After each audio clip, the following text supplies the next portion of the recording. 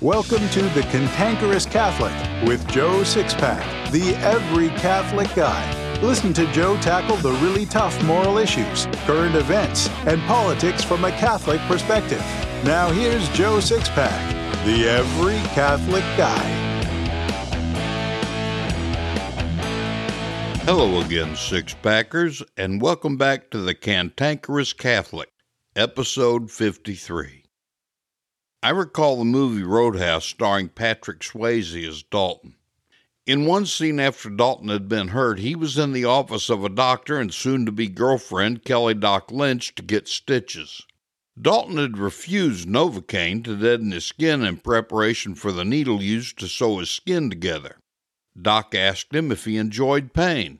His reply is one I've never forgotten: pain don't hurt. I've actually meditated on that tough guy response because it's actually a great Catholic common man or Catholic tough guy comment. I'll explain that as soon as we get back from paying the bills. Joe Sixpack, the every Catholic guy, is a welcome visitor to parishes across the United States every Sunday through his What We Believe, Why We Believe It bulletin inserts. Using humor, immutable truth, and ignoring political correctness, Joe Sixpack helps the average Catholic in the pew better know and understand our holy and ancient faith in a way that is refreshing, awe-inspiring, and makes readers chest-pounding proud to be Catholic. And readers love it.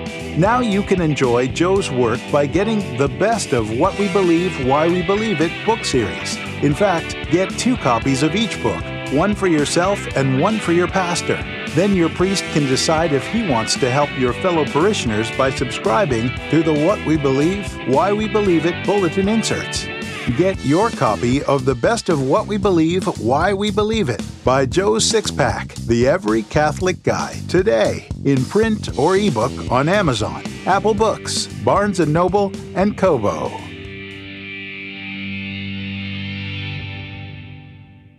What inspired this episode's main topic was my recent exposure to 2 separate events.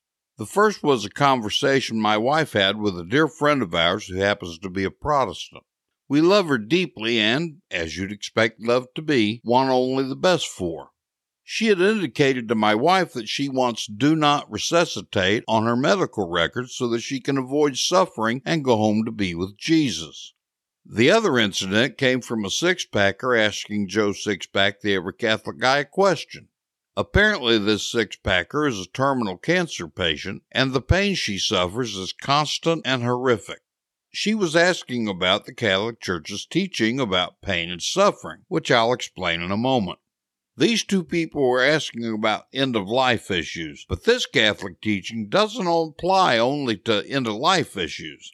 It applies to everyday life for all of us, and it has eternal implications, which is why this topic is so very important to the Cantankerous Catholic's listening audience.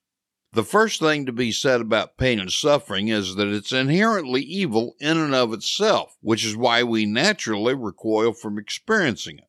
But it's something man freely chose when Adam disobeyed God. This freely chosen human condition is a consequence of original sin.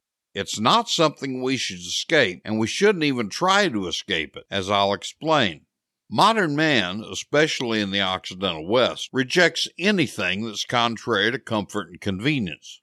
While it's natural to recoil from and avoid unnecessary pain and suffering, it's not natural to desire only comfort and convenience. In fact, the desire for only comfort and convenience is hedonistic and selfish, because for any one person to have this inordinate desire is always at the cost of other people. That's just not right. The good news about pain and suffering is that Jesus sanctified them on the cross. Think about it. Jesus, who is true God and true man, experienced the entire panoply of human suffering. The shortest verse in the Bible is John 11:35. Jesus wept. This is Jesus experiencing human grief at the loss of his friend Lazarus, despite the fact that he knew he'd raised the dead man from the grave. Jesus also experienced a lot of pain and suffering that's only implied in Scripture. For example, the willful rejection by the Pharisees and other children of Israel at various times during his public ministry had to be immensely painful. After all, he loved them enough that he came to redeem them from original sin, and the human part of Jesus knew that meant sacrificing his life in an incredibly painful and humiliating manner. As God, Jesus could see all things. As man, he knew the things that were about to happen to him were horrific, and he dreaded them. His agony in the garden on the night he was betrayed was so intense that he sweat drops of blood, as Scripture says. The medical term for this is hematidrosis. It's caused by extreme stress, and it usually results in death eventually.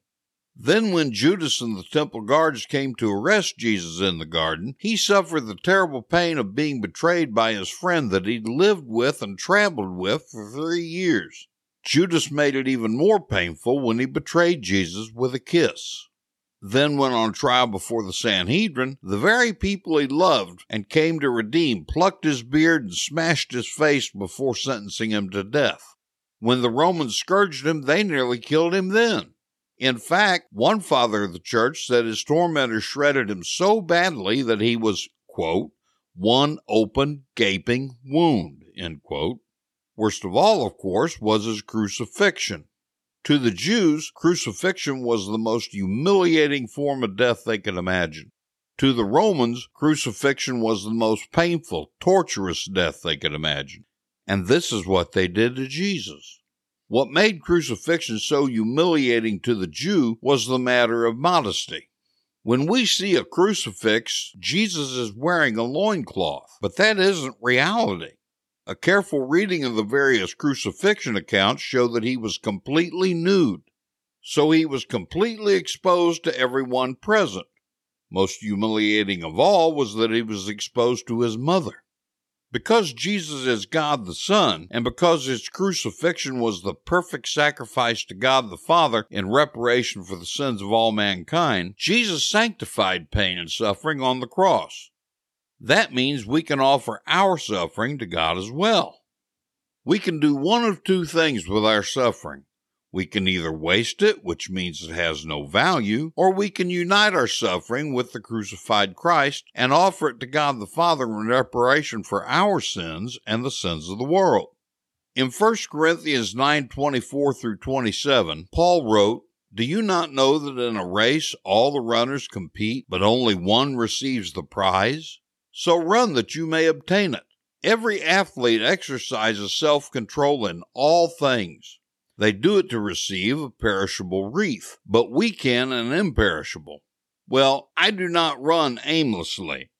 I do not box as one beating the air, but I pommel my body and subdue it, lest after preaching to others, I myself should be disqualified."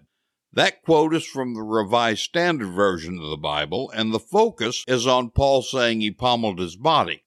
In the Douay-Rheims Bible, which more accurately translates the original Greek in this particular text, Paul's comment is rendered, "But I chastise my body and bring it into subjection, lest perhaps when I have preached to others, I myself should be cast away." Paul clearly understood the value of suffering. I used to work in prison apostolate. I know of no place where there's more human suffering. The men there in prison live in fear and with constant threat of death. They suffer by being separated from the people they love. Worst of all, they've lost the one human possession that's more important than any other, their liberty. Do they deserve punishment for the crimes?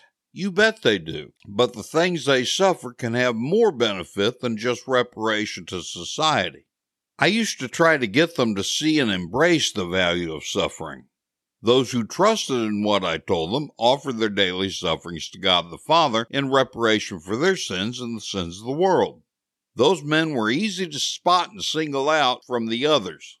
Rather than live in despair and bitterness, they had joy and were able to find at least some modicum of happiness in their circumstances.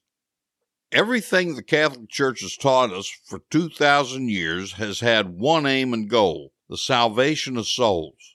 Regarding pain, the Church tells us that the alleviation of pain is a good moral thing, especially when we alleviate the pain of others. However, she goes on to say that we can't alleviate all of our pain. The most recent official church teaching on suffering I've read actually uses a terminally ill cancer patient as the example. Terminally ill cancer patients are in constant pain. The church says it's perfectly acceptable to relieve some of that suffering, but not all of it. The church isn't being mean by saying this, but rather giving us an avenue to save our souls in our final agony by teaching us to offer our suffering to God the Father in reparation for our sins and the sins of the world. In other words, our sufferings, when united to the crucified Christ, have infinite value. Christians wrongly interpret what took place on Calvary when they say Jesus saved us. He didn't save us. He redeemed us. There's a difference. All mankind was redeemed by Jesus' sacrifice on Calvary, but that redemption had to be applied by the performance of certain criteria he demands. The one place in Scripture where Jesus best sums things up is in Matthew's version of the Sermon on the Mount in chapters 5 through 7. Jesus tells us in verse 48 of Matthew 5 that we have to become saints. Then throughout the rest of the sermon, he tells us the things we have to do and the things we have to avoid in order to be pleasing to God. The one thing Jesus tells us over and over in various ways is that we have to do penances for sin in the form of fasting and other acts. What is penance but suffering? Many will rebut that Jesus assured us of our salvation. No, he didn't.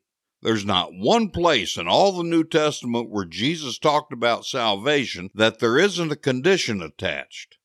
Furthermore, Paul wrote in Philippians 2:12, "Therefore, my beloved, as you have always obeyed, so now, not only in my presence, but much more in my absence, work out your own salvation in fear and trembling." This quote from Paul doesn't sound like a man who believed our salvation is assured. Instead, it sounds like a man who believed vigilance to Jesus' laws and effort are required to be saved. That only makes sense. In the natural law of life, God so ordained things so that absolutely anything in life worth having requires effort on our part. It doesn't just fall out of the sky. Some might still rebut that there's nothing in Scripture that obliges us to obey the church on this whole suffering thingy. That's not true either. I'm not going to go through the entire apologetic here and now to demonstrate that Jesus established one church and that church is the Catholic Church.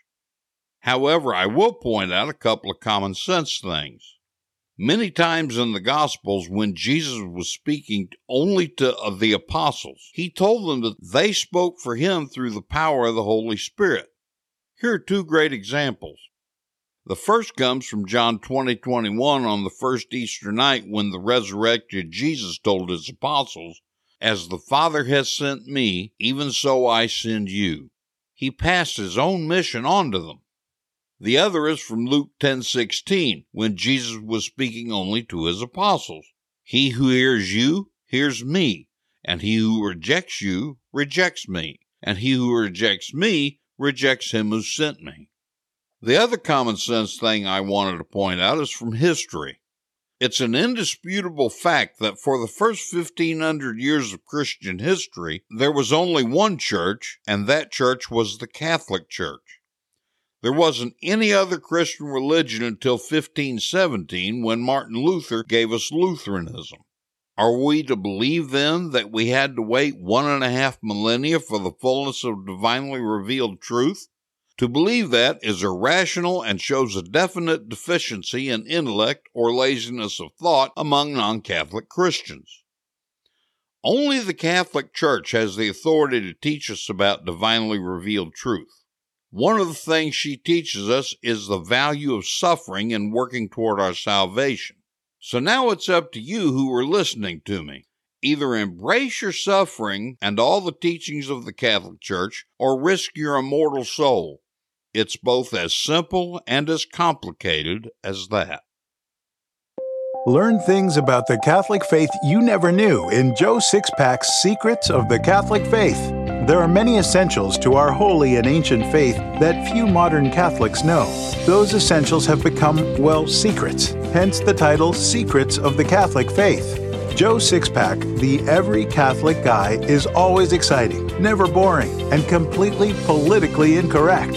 He never shies away from the so-called untouchable moral issues. With his use of humor and directness, readers and students can never get enough of what he teaches. According to Joe, there isn't one single teaching of the Catholic Church that can't be completely demonstrated to an inquiring mind. Everything can be demonstrated. But the Catholic laity aren't being taught these things. They're being fed pablum when they need and want meat.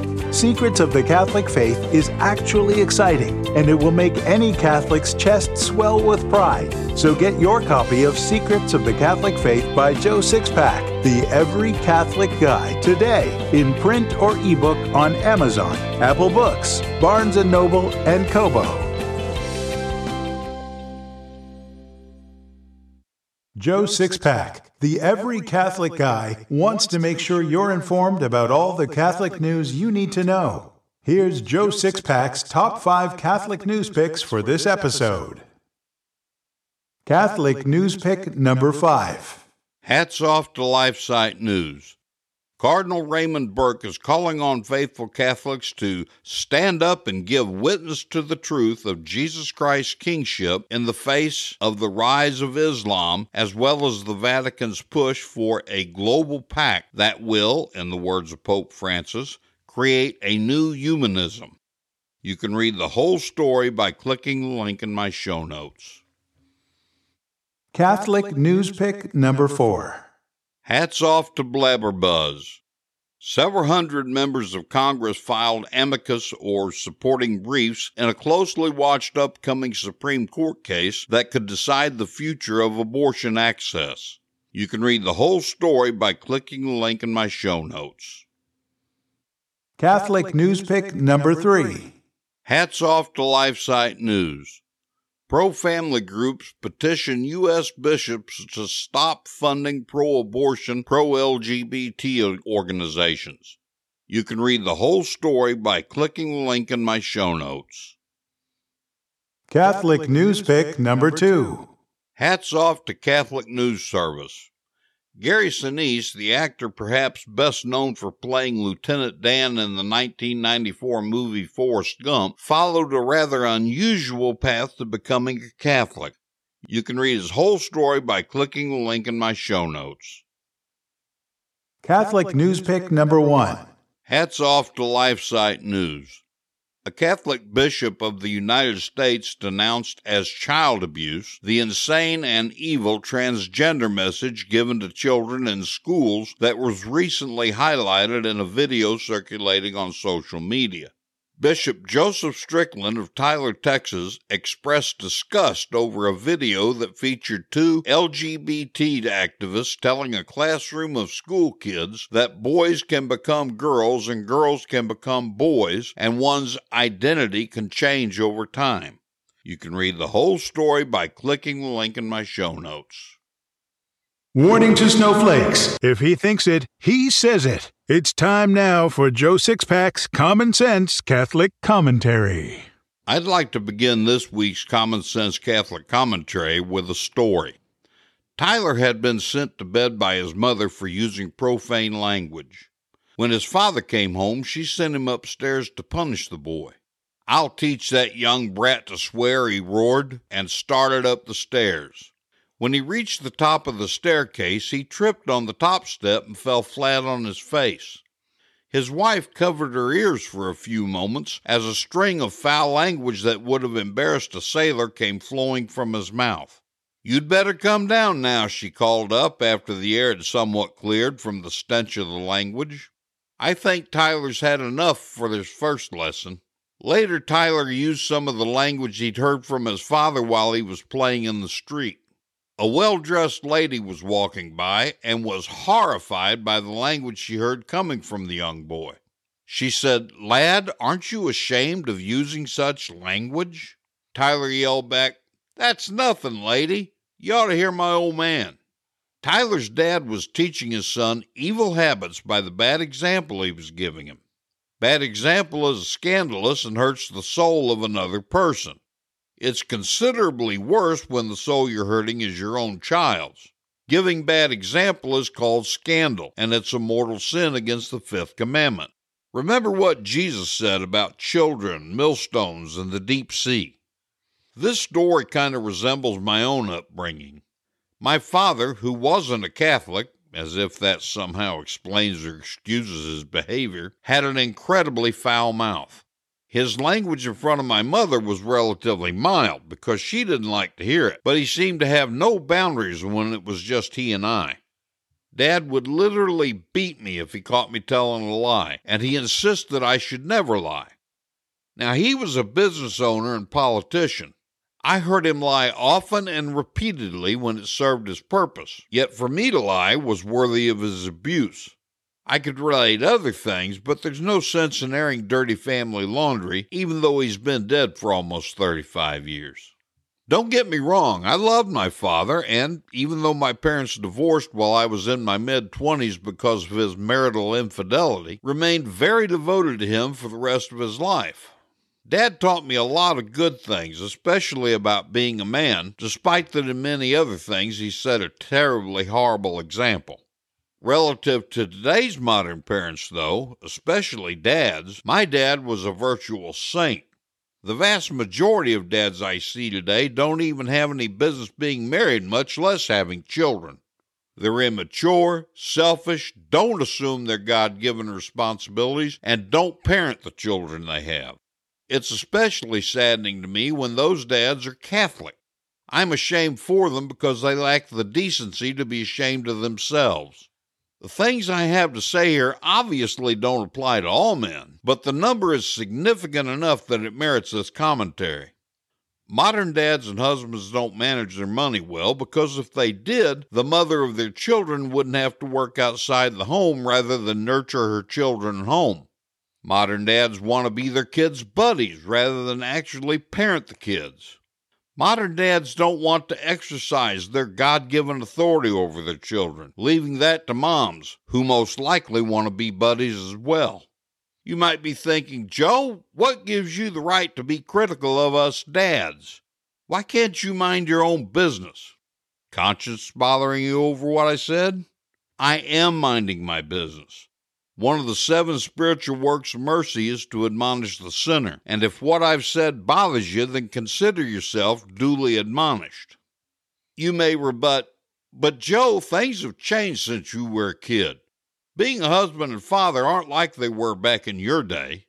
That's hogwash. The world may change, but divine principles never do. That's why they're called principles. Paul rightly tells us about God's perfection and immutable character when he says, Jesus Christ is the same yesterday and today and forever in Hebrews 13:8. That means his law can't change either. If a thing was true in apostolic times, it's just as true today. Paul, who was the greatest Catholic teacher over these last 2,000 years, gave us a blueprint for being a dad in the 5th and 6th chapters of Ephesians. Actually, he lays out the proper roles and behaviors for wives and children as well. You might want to read it. It only takes a few minutes. Regarding dad's parenting, among other things, Paul writes in Ephesians 6:4, Fathers, do not provoke your children to anger, but bring them up in the discipline and instruction of the Lord. What Paul was talking about wasn't avoiding the things that may anger your kids. He wasn't telling dads to give in to their every whim and making pampered little snowflakes out of them. He was setting forth a principle. If you fail to rear your children strictly under Christ's disciplines, they'll grow up angry. I know. I've been that child. There are tons of things I could say to dads at this point, but I'll just wrap things up by talking about one topic. All parents love their children, but when those kids get to be teenagers, the parents don't like them very much. That's understandable because there are so many hormonal, chemical, and psychological changes going on inside a teen that he or she doesn't like himself or herself very much either. But let's consider that teen suicide is at epidemic levels in America and most of the Western world. Do you know why? Because parents, especially dads, aren't rearing their children in the discipline and instruction of the Lord. So the kids are full of anger, negativity, and lack of direction in their lives. This leads to despair, and despair leads to suicide. Teen suicide leaves guilt-ridden parents behind who find it too late to change the things that led to their child killing himself. As badly as I hate to make such a prediction, if you don't begin to follow Paul's counsel that I pointed out to you here, some of you will be in your parish church one day to bury your teenage child. I'm not making such a dire prediction as a scare tactic. That's beneath me and disrespectful to you. I'm making this prediction because I've seen it firsthand. There are always dire consequences when you violate a principle set forth by God, and failing to rear your children in the discipline and instruction of the Lord is a violation that will turn you from a parent into a mourner. Can you see yourself making converts? Very few books have ever been written to teach the mechanics of practical Catholic evangelization, something all Catholics are obliged to do.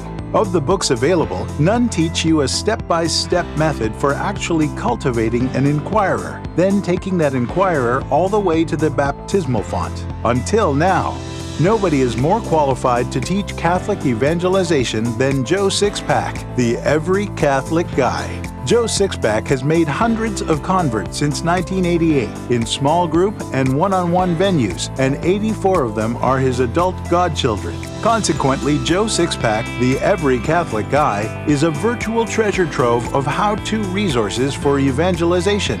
In the Lay Evangelist's Handbook, Joe Sixpack will show you how to become one of God's rock stars of evangelization, what the two primary obligations are for all Catholics that most people don't know, how to begin the journey to becoming a saint, the actual mechanics of productive evangelization, the dangers of nice Catholicism, how to hear God laugh, what to do step by step to win over a convert, and much, much more.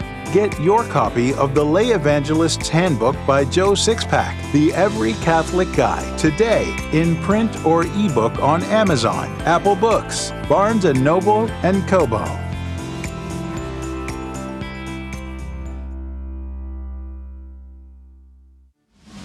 I believe a really great way to teach the faith is through stories, parables, and anecdotes. So here's today's story. Jimmy was only 12 years old. One afternoon, Jimmy's mom told him he couldn't go swimming when he asked permission to do so, but the boy went swimming anyway. When Jimmy's mom found out, and when he returned home, she told him how disappointed she was with his disobedience. He said he was sorry and that he'd never do it again. Jimmy's mom said, "I forgive your disobedience, but I've got to punish you. You can't ride your bike for a whole week." The ever-sly Jimmy thought of a way he might be able to cut his punishment.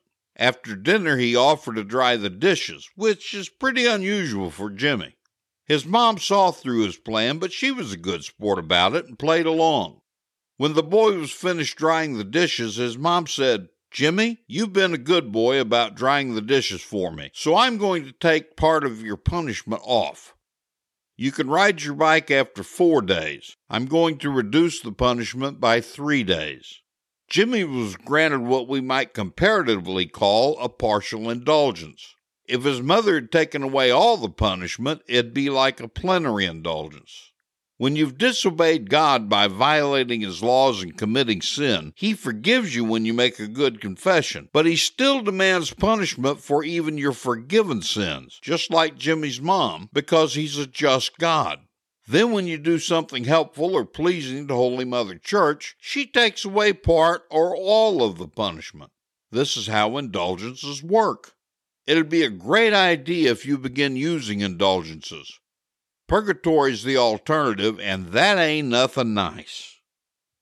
That's it for this episode, Six-Packers. Be sure to come back and listen to next week's episode. If you like The Cantankerous Catholic, be sure to write a review wherever you download it so other like-minded Catholics can more easily find it. And be sure to visit my show notes to get links to other things relevant to this episode. As long as you're on the show notes, drop a comment at the bottom to let me know what you think of this episode or to suggest topics for future episodes. If you happen to be on cantankerouscatholic.com for the show notes, download a free copy of The Best of What We Believe, Why We Believe It, Volume 1, and visit the Joe's Stuff page to get copies of my other books and some really neat coffee mugs. I think you six-packers are the cream of the Catholic crop, and I really appreciate you listening. Just remember, though, comfort and conviction don't live on the same block. This has been The Cantankerous Catholic with Joe Sixpack, the Every Catholic Guy. Thanks for subscribing, and be sure to visit cantankerouscatholic.com to get your free copy of Joe's popular book, The Best of What We Believe, Why We Believe It.